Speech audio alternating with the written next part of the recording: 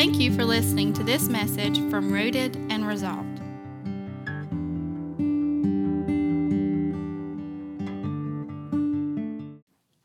Good morning, guys. Take your Bibles, if you would. Let's turn to the book of Luke. We'll be in Luke 17 this morning. And we're continuing looking at this series that we are calling Offering Generosity. And we're thinking in the month of November, as we kind of come into this Thanksgiving, Christmas season, about how we are called and have opportunity to give and minister and help out in so many different ways. And what we should be offering to the Lord is generosity. When it comes to the work of the Lord, be it financially, be it our time, talents, abilities, that we think about how we can give all that we can to the Lord and offer generosity.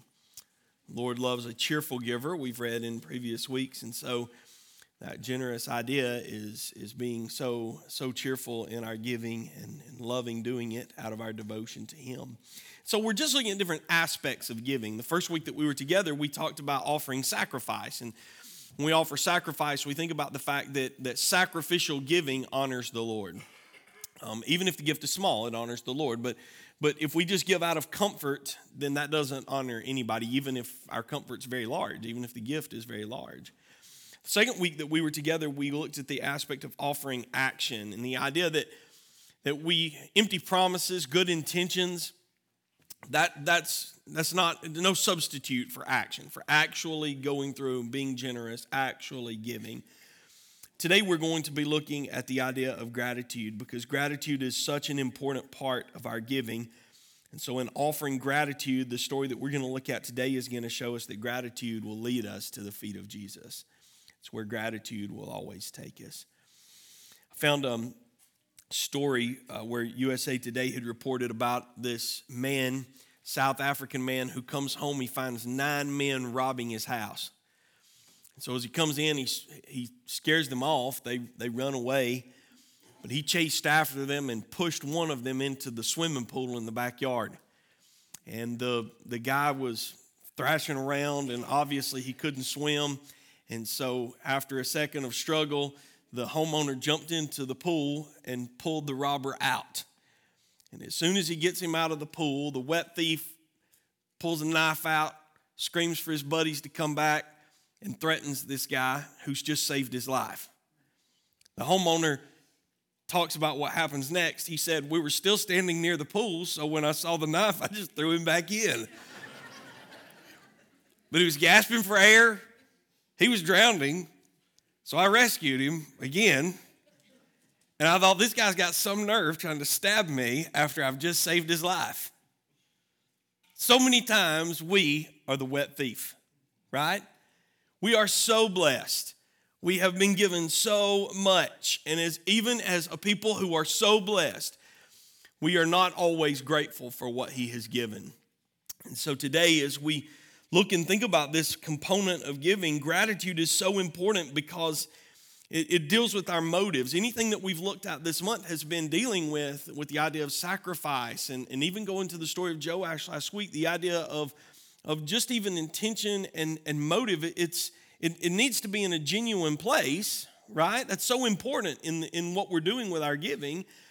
And so anytime that we give, what we're doing is we're saying, "God, thank you." That's a portion of what we're saying. We're saying, "God, thank you for what you've given. We recognize that all that we have comes from you, and we're so grateful.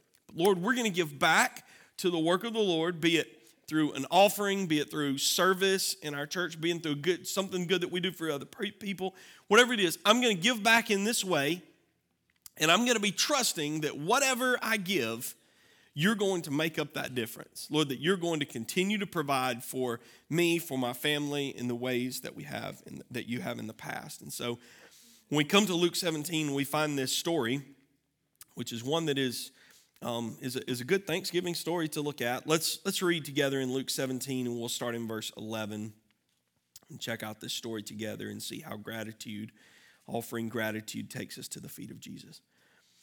On the way to Jerusalem, Jesus was passing along between Samaria and Galilee. And as he entered a village, he was met by 10 lepers who stood at a distance and lifted up their voices, saying, "Jesus, Master, have mercy on us." And when he saw them, he said to them, "Go, Show yourselves to the priest." And as they went, they were cleansed. Then one of them, when he saw that he was healed, turned back, praising God with a loud voice. And he fell on his face at Jesus' feet, giving him thanks. He was a Samaritan. Then Jesus answered, "Were not 10 cleansed? Where are the 9? Was no one found to return and give praise to God except this foreigner?" And he said to him, "Rise and go your way. Your faith has made you well."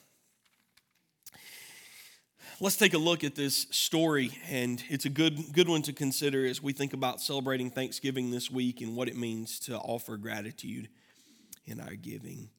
Let's start just by working through the elements of this story. And in the first place, I think that you see the big thing that stands out in this text to me is the miracle. So let's spend a little time talking about, first of all, the gracious miracle that happens in this text.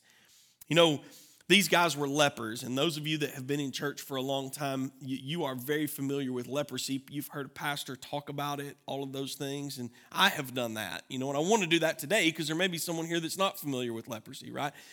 But I found an extremely graphic, gross description that I want to read to you. This is William Barclay. And so what's interesting about what he notes here is that all leprosy is not the same. Leprosy may present itself in different ways, and what he's describing are the 2 ways that it might present itself. He said it might begin with little nodules that go on to ulcerate. The ulcers develop a foul discharge. The eyebrows fall out, and the eyes become staring. The vocal cords become ulcerated. The voice becomes hoarse and the breath wheezes. The hands and feet always ulcerate. Slowly, the sufferer becomes a mass of ulcerated growths. The average course of that kind of leprosy is 9 years, and it ends in mental decay and death. But leprosy might begin with a loss of sensation in some part of the body. The nerve trunks are affected. The muscles waste away. The tendons contract until the hands are like claws. There follows that ulceration of the hands and feet. Then comes the progressive loss of fingers and toes, until at the end a whole hand or a whole foot may drop off. The duration of that kind of leprosy is anything from 20 to 30 years. It's a terrible kind of progressive death in which a man dies by inches. Leprosy, when you look to these guys, these 10 guys were living together in this little community together because leprosy would affect people in a way, as we've kind of read here, where their skin would be affected, they would be desensitized, they would have these growths on their body, this rash that you might think about, those ulcerated growths. And when that presented itself, they couldn't be around people. And so they would go to live together, and we often say things like a leper colony, right? We think about a leper colony. And these 10 men were living together in that way. In the very first verse that we read, verse 11, it tells us a little bit about the geography, but the geography is only important for us to understand that this group of men who were living together were both Jew and Samaritan. It tells us that on the way to Jerusalem, that Jesus was passing along between Samaria and Galilee. So just note that he's kind of bordering these 2 different regions. Kind of in a broad sense, if you were to think about that kind of like a long nation of Israel, really like, let's just think about the 3 regions that are kind of important for us to kind of hold into our mind. That most northern region would have been Galilee. That would have been where Nazareth was, Capernaum. Most of Jesus' ministry was in Nazareth. And then in the extreme southern part of that would be that Judea region. That would be where Jerusalem was, Bethany. But if you go to this middle section, in between the 2, that was Samaria. And so people would have to travel, through Samaria. A lot of times, there was this animosity between Jew and Samaritans. The Jews were half Jew, half Gentile. And so there was this animosity. The Jews looked down their nose on Samaritans, and Samaritans didn't like Jews. And so there was this animosity between them. And so many times Jews would even, travel around. In the story of the woman on the well, we talk about him traveling around and going around Samaria. But Jesus said, I have needs to go through it. Here he's kind of straddling this border, and so it's an area where there's men from Samaria, there's men from Galilee, there's Jew and Samaritan living together in this leper colony. We recognize that the one that comes back, it tells us that he was a Samaritan. We don't know that he was the only Samaritan in the group, but the fact that those things went away, those prejudices that they had for each other went away when this happened, because you needed to rely on someone else. You had to care for each other, but they couldn't get close to another person. They were forbidden to go within, listen, you guessed it, 6 feet. They couldn't go within 6 feet of another person. With 6 feet of another person. And if the wind was blowing, it was a longer distance. It was like 50, it was like a longer distance between the two. Think also about the idea that here these men would shout, they would scream out to Jesus. They would have to say, unclean, unclean, if a person was to get close to them. But here they see Jesus from far away and they scream. Remember that description that I read you about the nodules on the voice? How many of them with a hoarse voice screamed out to Jesus to come and to help them, Leprosy would affect those nerves, and it had this way of desensitizing and these awful growths that would be on you, and you felt very isolated because you had to be alone, away from your family, away from your friends. It was incurable. Apart from a miraculous intervention, there would be no cure, and death would come. According to this that we read earlier, within a decade, or maybe 20 to 30 years of intense suffering the whole time, but ending in this mental decay and death. These 10 lepers stood at a distance and they cried out for Jesus. And these men, they come, notice what they say in verse 13, Jesus, Master, have mercy on us. They know who he is, and they recognize him, and they shout out for him. They want to be cleansed. All 10 of these men cry out for Jesus' mercy. There's something going on there, right? Notice the words that are used here. They're very religious in a sense, right? They don't ask for Jesus' healing. They ask for his mercy. Later on in verse 14, it doesn't say that they were healed. It says that they were cleansed. There's something going on here because leprosy is this picture in Scripture of sin. And so what you have is you have these men who are crying out to him to heal them. And notice what Jesus does. He doesn't touch them. He doesn't even offer words of healing. In verse 14, he says to them something that may be confusing if you don't know the context. He says, go and show yourself to the priests. Back in the Levitical law, if a person had miraculously been cleansed of leprosy, they would go to the priest, and it would be up to the priest to declare them clean. There's actually what you see in that boring Leviticus, Pam. There's this beautiful picture in that ritual that they would do that kind of prefigures this idea of Jesus' death on the cross for us. It's this beautiful picture that by which we are declared righteous and declared clean by our trust in him.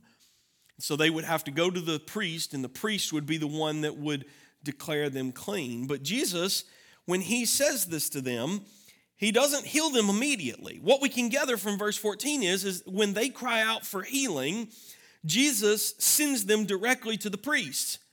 You wouldn't go to the priest with ulcerated growths all over you.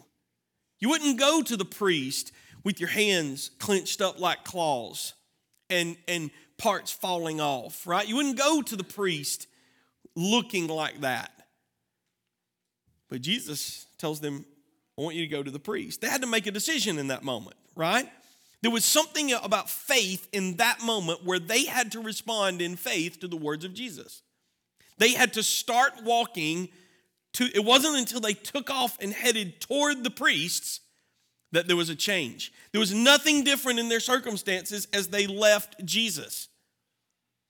And you have to commend all 10 of them because they have some kind of faith. They know who Jesus is. They cry out for him. They call him Master. They say, Lord, heal us, cleanse us. And in faith, they turn and they begin to head toward the priest. He said to do this. We're just going to trust him. And all 10 of them did that. And you'll notice that what happens is that they are cleansed on the way. The homiletic commentary says this. It says, Every step they took away from the presence of Jesus was a proof that they trusted him. They took Jesus at his word, and they soon realized the blessedness of doing so. This is faith. Constantly we stumble at the plainness and simplicity of this act of faith, trusting the bare word of God. I like that expression. So we often say, if I could only feel something, if I could see some improvement, if I could experience some joy, if I could have evidence in myself, then I would believe. But such language transferred to these patients of Jesus would run, let us first see some signs of the leprosy removing. Let us feel some pulse of recovered health. Then we will believe. Then we'll go to the priest for a certificate. Out thus, it would be recognized at once as the language of downright unbelief. These men had to respond to Jesus in belief and faith and head toward the priest in order to see that cleansing come. And what strikes me at reading this is how briefly the description of the miracle is. Did you notice that? Like, it's an amazing thing that happened. It's incurable. Imagine how their bodies would have been wasted away. Have you ever had, like, I think about one time when I mashed my finger pretty good and that finger was all, it's all boogered up. You just know what I mean? It just looks rough. It's all out of place, and you think to yourself, I wonder if that thing's ever going to look the same way again. Can you imagine the look? The way that they looked? And then as they went on their way and somebody noticed and recognized, and they pulled a sleeve back. They pulled the hem of that tunic up and looked at their legs. They began to be shocked and amazed by what had happened. Think about the excitement, the joy, and look at how Luke describes it. As they went, here's his description of the miracle. They were cleansed. 3 words to describe this miracle that happens to them. See, there's so many parallels, and one of the things that we have to think about when we think about this gracious miracle that we see happening to these men, it was their healing from leprosy. But what you see symbolized and prefigured in what we've already read is the gospel. Because if leprosy is this picture of sin, if it's this representation of sin, the same thing that leprosy does, sin does to us. The same way that sin desensitizes us and distorts us and damages us. That's what leprosy does. And when we think about the way that sin isolates us, now listen, sometimes our bad decisions isolate us from friends or family or people that we've wronged, and there's that isolation. But the real tragedy of isolation that comes from our sin is the separation from our Creator, the separation from God, who loves us and who cares for us. But there is no relationship in our sin between us and our Creator, who we're to glorify with our life. Because our life is lived in rebellion. There's this isolation from Him. We're not with Him. We're against Him, in fact.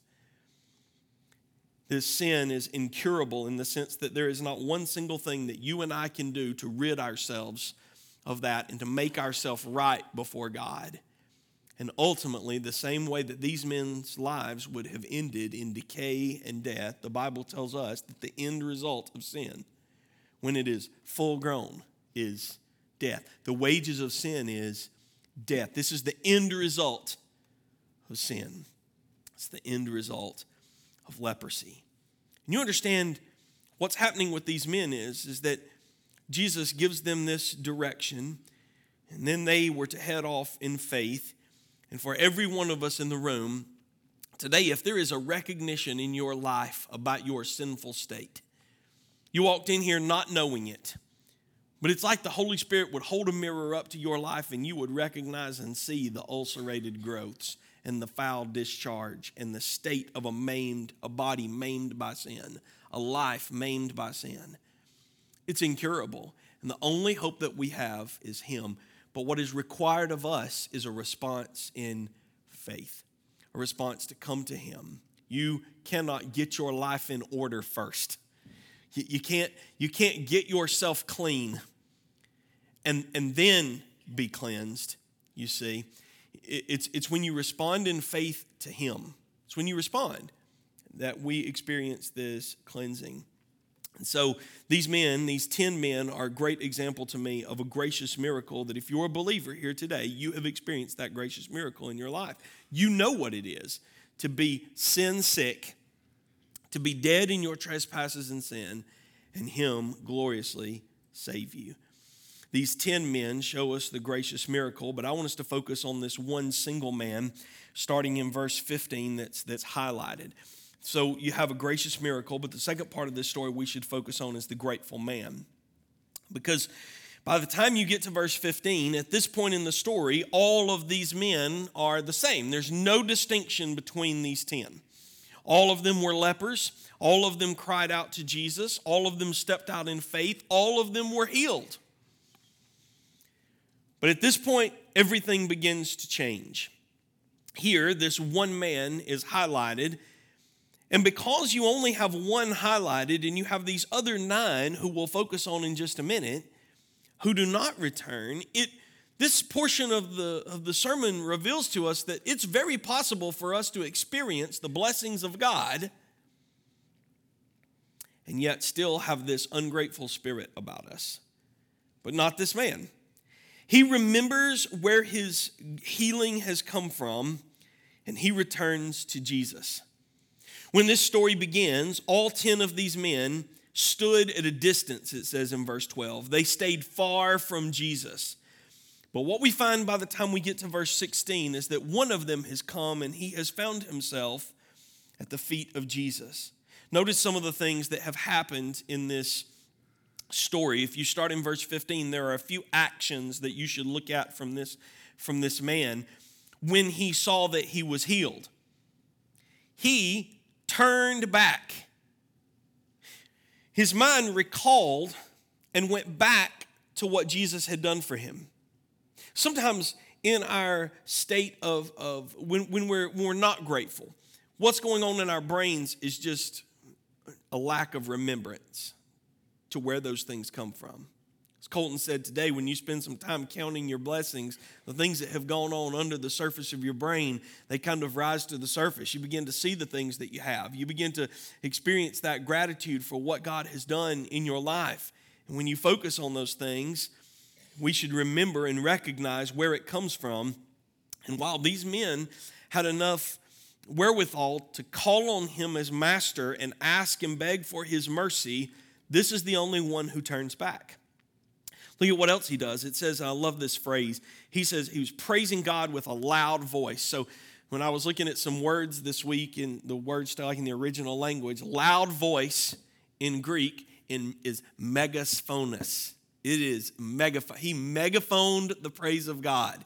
He sounded out, he shouted out with a loud voice. He told about what had happened to him. He was praising God. He had a great attitude about what was going on in his life. Just that alone, just stop right there about those two things that he did. If we want to be like this grateful man, if we want to be a person who's grateful for what Jesus has done for us, how many times do we fail to recognize and remember what it is, and we're down in the mully grubs about what's going on in this life? But Colton said it earlier. Every one of us, if you know Christ as your Lord and Savior, even if you do not have an abundance in this life is not, under the sun is not all there is. We should have eternal eyes about things. And so we should definitely recognize all that he has done for us. And then in addition to that, if we recognize it, instead of moaning and groaning and complaining, we should megaphone the praise of what God has done. Megaphone our gratitude to the world about all that he has done for us. Keep going. It says in verse 16 that he fell on his face at Jesus' feet. Think about that posture. He's recognizing that he does not deserve what has just happened to him. He falls on his face. He's in this very humble position before the Lord. He recognizes that he doesn't deserve it. Jesus did not have to do it. Hearken back to their cry. They ask for Jesus' mercy. Have mercy on us. Look at us in this pitiful state that we are in, and then show us mercy. And then he gave thanks, it says in verse 16, to the Lord for what he had done for him. It's this attitude that we are to have that praises God It pleases God. It points people to God. That was just right off the bat right there. It's not even in my notes. That would be a great sermon outline. I'm going to have to pull the recording for that one. That might be one. It might be a good alliterated outline before long. Hebrews 13 in verse 15 says this: "Through him then let us continually offer up a sacrifice of praise to God. That is the fruit of lips that acknowledge his name." Megaphone that praise. "Do not neglect to do good and share what you have, for such sacrifices are pleasing to God." You know what is, what's amazing when you think about our Lord is for all that he does for us. He doesn't demand our thanksgiving, but it's pleasing to him. It's pleasing to him. And he uses our responsiveness to show us something about him. Because this man is going to experience something with Jesus that the other 9 do not. And I would say to you that if you know him as Lord and Savior, but you never consider what he did for you, and you are often living life taking for granted what he has done for you, I would say that far less about him has been revealed to you than the person who relishes what they have in him, that often considers how they were in the pit and how he lifted them out of the pit. What God's doing every time those thoughts are coming into our brain is he is pleased and he is revealing more of himself to us. Now think for a minute, as I did at that thought, about how much more we could know about him and his heart that we don't know, because we haven't considered what he has already done for us. Notice where this man ends up, though. At the end of this section here, at the end of verse 16, this man who was once far off from Jesus is now at Jesus' feet. Because you see, gratitude will bring us to the feet of Jesus. Listen to me. If everything you have, every good thing that you have has come from him, he's the one we should be thanking for all of it. The only thing that we can't trace anything to our intelligence, or to our good looks, or to our creativity, or to our linguistic ability. All of it comes from him. All of it. Every possession that we have, every advancement we've made in life, every good thing that has happened to us, every family member, every friend, if everything is a gift from him, then gratitude for all of that should drive us to the place where it came from, and that's at the feet of Jesus. You see in this story, a gracious miracle and a grateful man, but let's look at one final portion to this story, and that's the grave mistake that these 9 men make. 1 Thessalonians 5 and verse 18 says, listen to this verse: "Give thanks in all circumstances." I read that right. That's not a typo. Give thanks in all circumstances. Look at the last part of it. "For this is the will of God in Christ Jesus for you." So that would mean to me that a lack of gratitude is to disobey the will of God for your life. These men that do not return, if you put yourself in their shoes, it is very easy to understand why they didn't return. They want healing, but I'm convinced that they're not, just thinking about my own experience in life, I'm convinced that they're not fully aware of all that means when they ask Jesus for it.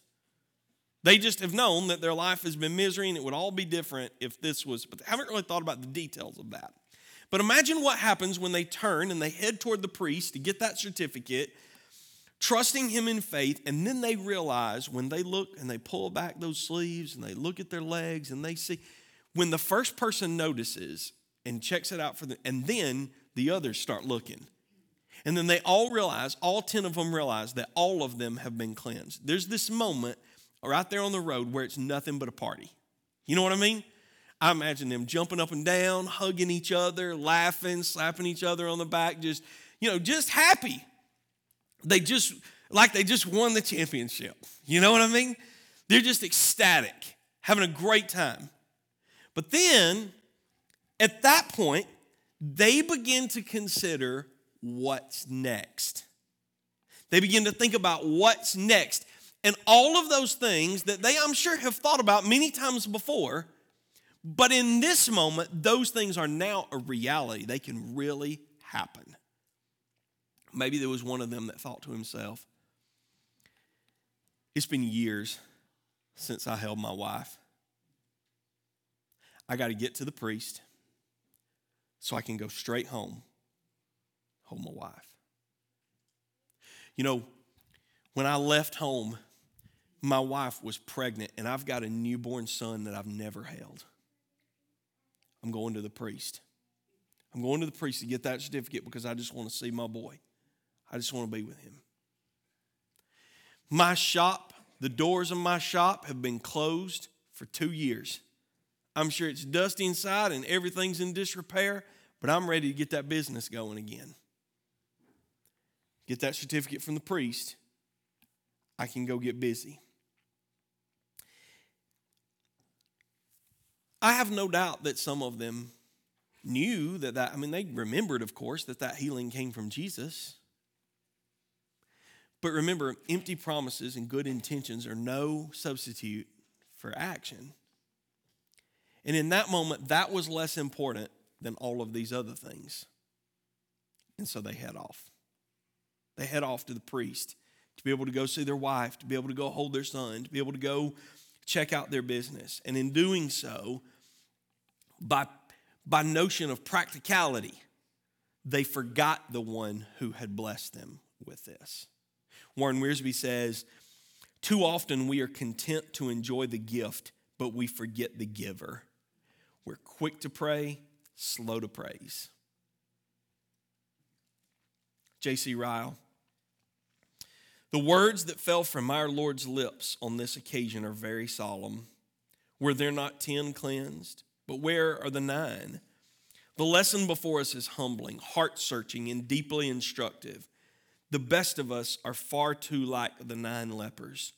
We're more ready to pray than to praise, more disposed to ask God for what we have not than to thank Him for what we have.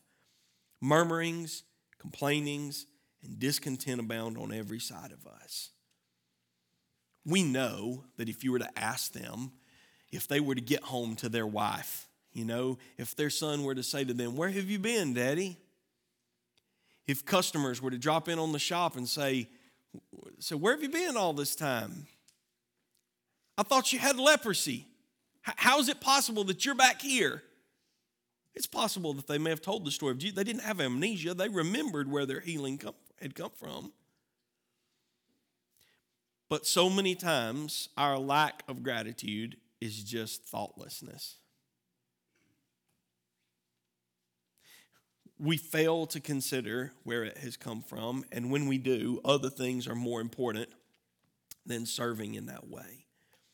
When you think about the differences between these men, as I said before, one of them had this experience in verses 15 and 16 that the others did not have. There's another experience in verse 19. Look at what Jesus says in verses 17 through 19. He asked those questions which we're assuming are rhetorical. There's no answer given. Were not 10 cleansed?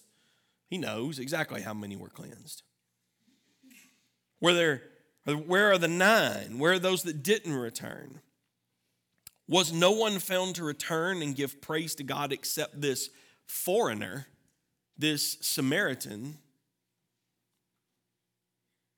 And then he said to him in verse 19, "Rise and go your way. Your faith has made you well." He's the only one to hear that. He's the only one to hear that. The other 9 received some sort of healing. But this man, it seems what Jesus is doing is something more internal. It's this forgiveness of sin, this salvation sort of experience. It's something that's happening there where Jesus is saying to him, not only is your body healed and cleansed, but your sins are forgiven you. Your faith has made you well. This is different than what the others experienced. This physical healing came to the rest of them, but this is something more eternal. Think for just a minute about what it is to be grateful to God for all the physical things in our life and to never consider or to never even have the spiritual experience of salvation in order to be thankful for what he has given us in Jesus. They made this grave mistake because they do not recognize where their blessings have come from.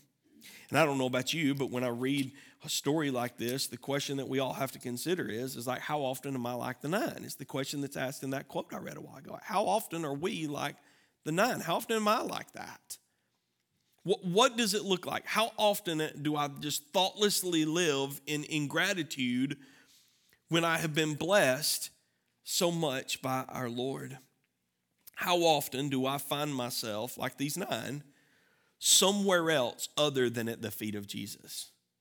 Because, you see, if gratitude takes us to the feet of Jesus, if true thanksgiving to the giver for what he has given takes us to the feet of Jesus, how often are we somewhere else? If it means that to be, as we read there in 1 Thessalonians, if it means that we're to give thanks in all circumstances, and that's the will of God for us, when we're doing something other than the will of God, that means we're somewhere else other than at his feet.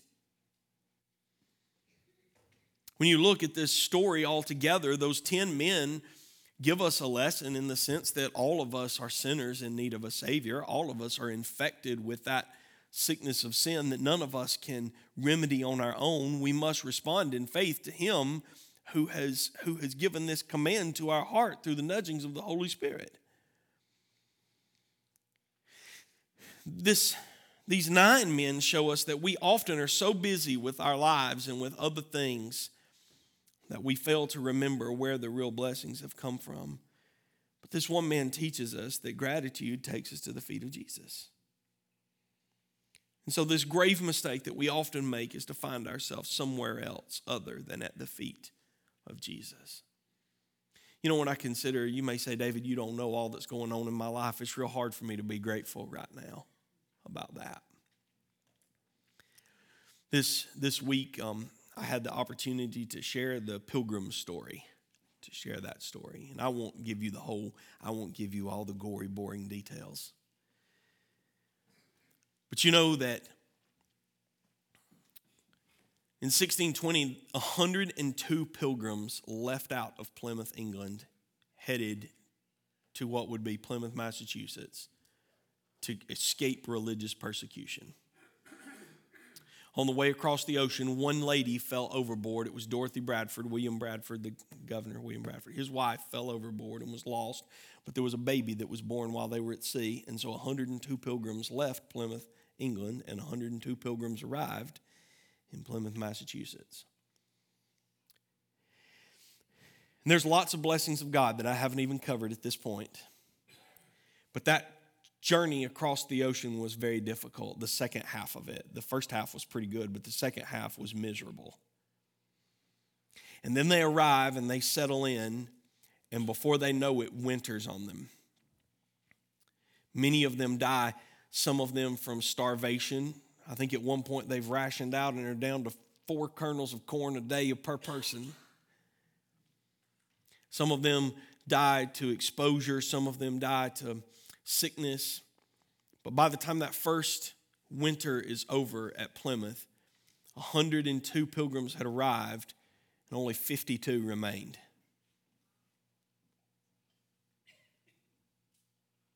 God brought those Indians into their life, and there's so much more than the elementary school version of that story, but those Indians arrive, and by the time the next winter rolls around, they are in a vastly different place.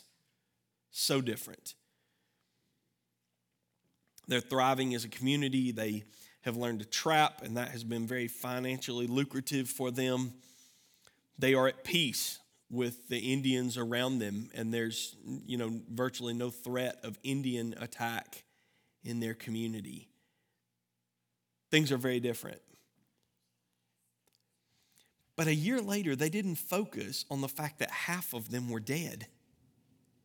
They didn't focus on the fact that the second half of that journey was so miserable. They didn't focus on the fact that they had come across the ocean not knowing how to do anything that was going to be helpful for them when they got here. They didn't focus on all of that. In that fall of 1621, when things were so much better, William Bradford asked them to come together, and they had that meal to celebrate, which ended up being 3 days, with all those pilgrims around them, Chief Massasoit and all those other Indians coming together. I think the story is that they invited Chief Massasoit and Squanto and all those whatever else, and he got it confused and invited the whole tribe, But they also brought food, so it kind of worked its way out, But they all brought food, and they had this meal together. I want to read something to you that comes 2 years later. This is Governor William Bradford. Consider what they had been through and notice where his focus is. Inasmuch as the Great Father has given us this year an abundant harvest of Indian corn, wheat, peas, beans, squashes, garden vegetables, has made the forest to abound with game and the sea with fish and clams, and inasmuch as he has protected us from the ravages of the savages, has spared us from pestilence and disease, has granted us freedom to worship God according to the dictates of our own conscience. Now I, your magistrate, do proclaim that all ye pilgrims with your wives and your little ones do gather at your meeting house on your hill between the hours of 9 and 12 in the daytime on Thursday, November 29th of the year of our Lord, 1623, and the third year since ye pilgrims landed on ye pilgrim rock, there to listen to ye pastor and render thanksgiving to ye Almighty God for all his blessings. These people who had been through so much were not focused on all the bad that had happened to them. They were praising God for all that he had done to bless them. As Colton told us at the beginning, we all have a lot to be thankful for. And when we count them and we remember it, I think it will take us to the feet of Jesus. Don't make the grave mistake. Don't make the grave mistake of being ungrateful for what he's given to us. We should have a heart that's offering gratitude, like a grateful leper, like a thankful pilgrim, like a saved sinner who has much to megaphone about when it comes to praise. Thank you for listening to this podcast. Rooted and Resolved is a ministry of Center Grove Baptist Church. You can find us at centergrovebaptist.com.